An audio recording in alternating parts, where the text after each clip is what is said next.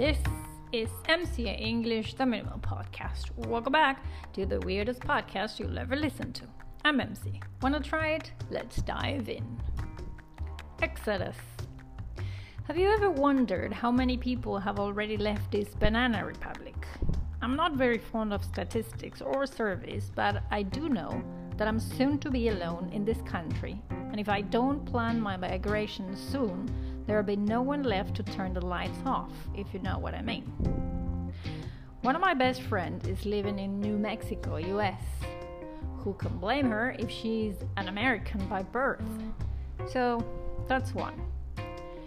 Another one left to Australia some 4 years ago or so, and she has already earned herself the Australian citizenship, which means I will never see her again. Don't get me wrong, we often exchange WhatsApps, and whenever it is possible, she travels here. After all, her family is doomed to live in Argentina, and she cannot take them with her.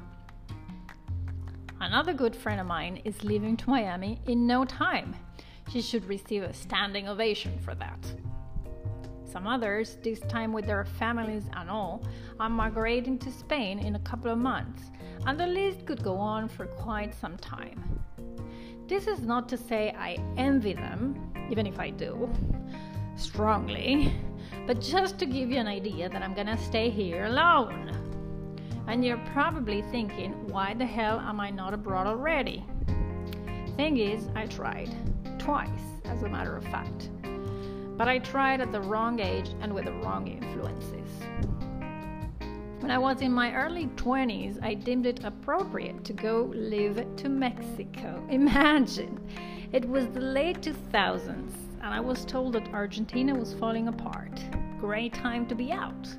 It was funny when I came back because my parents confessed they didn't want to tell me the news over the phone. Back then, there were no cell phones or computers I could access, let alone when I was living in Mexico as a poor illegal immigrant. Needless to say, I read absolutely nothing about the news in Argentina.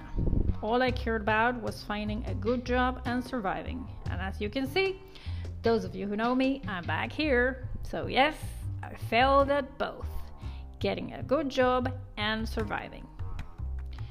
In my early 30s, I said, come on, the US is my obvious choice.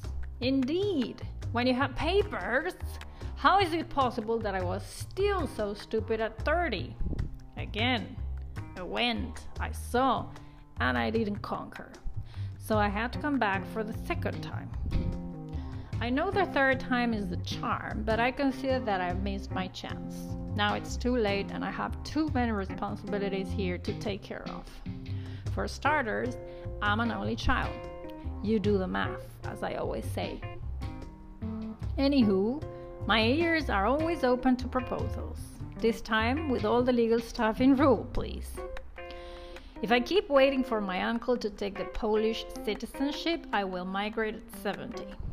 And the British citizenship, ditto. I guess the only way out now is by marrying anyone who can magically make you become a citizen of the first world. Any suggestions? In the next episode, we will explore some of the expressions you could hear. I will explain their meaning and give you examples for you to incorporate them and start taking your English to the next level. Remember, practice makes perfect. This was NCA English, the Minimal Podcast. Catch you later.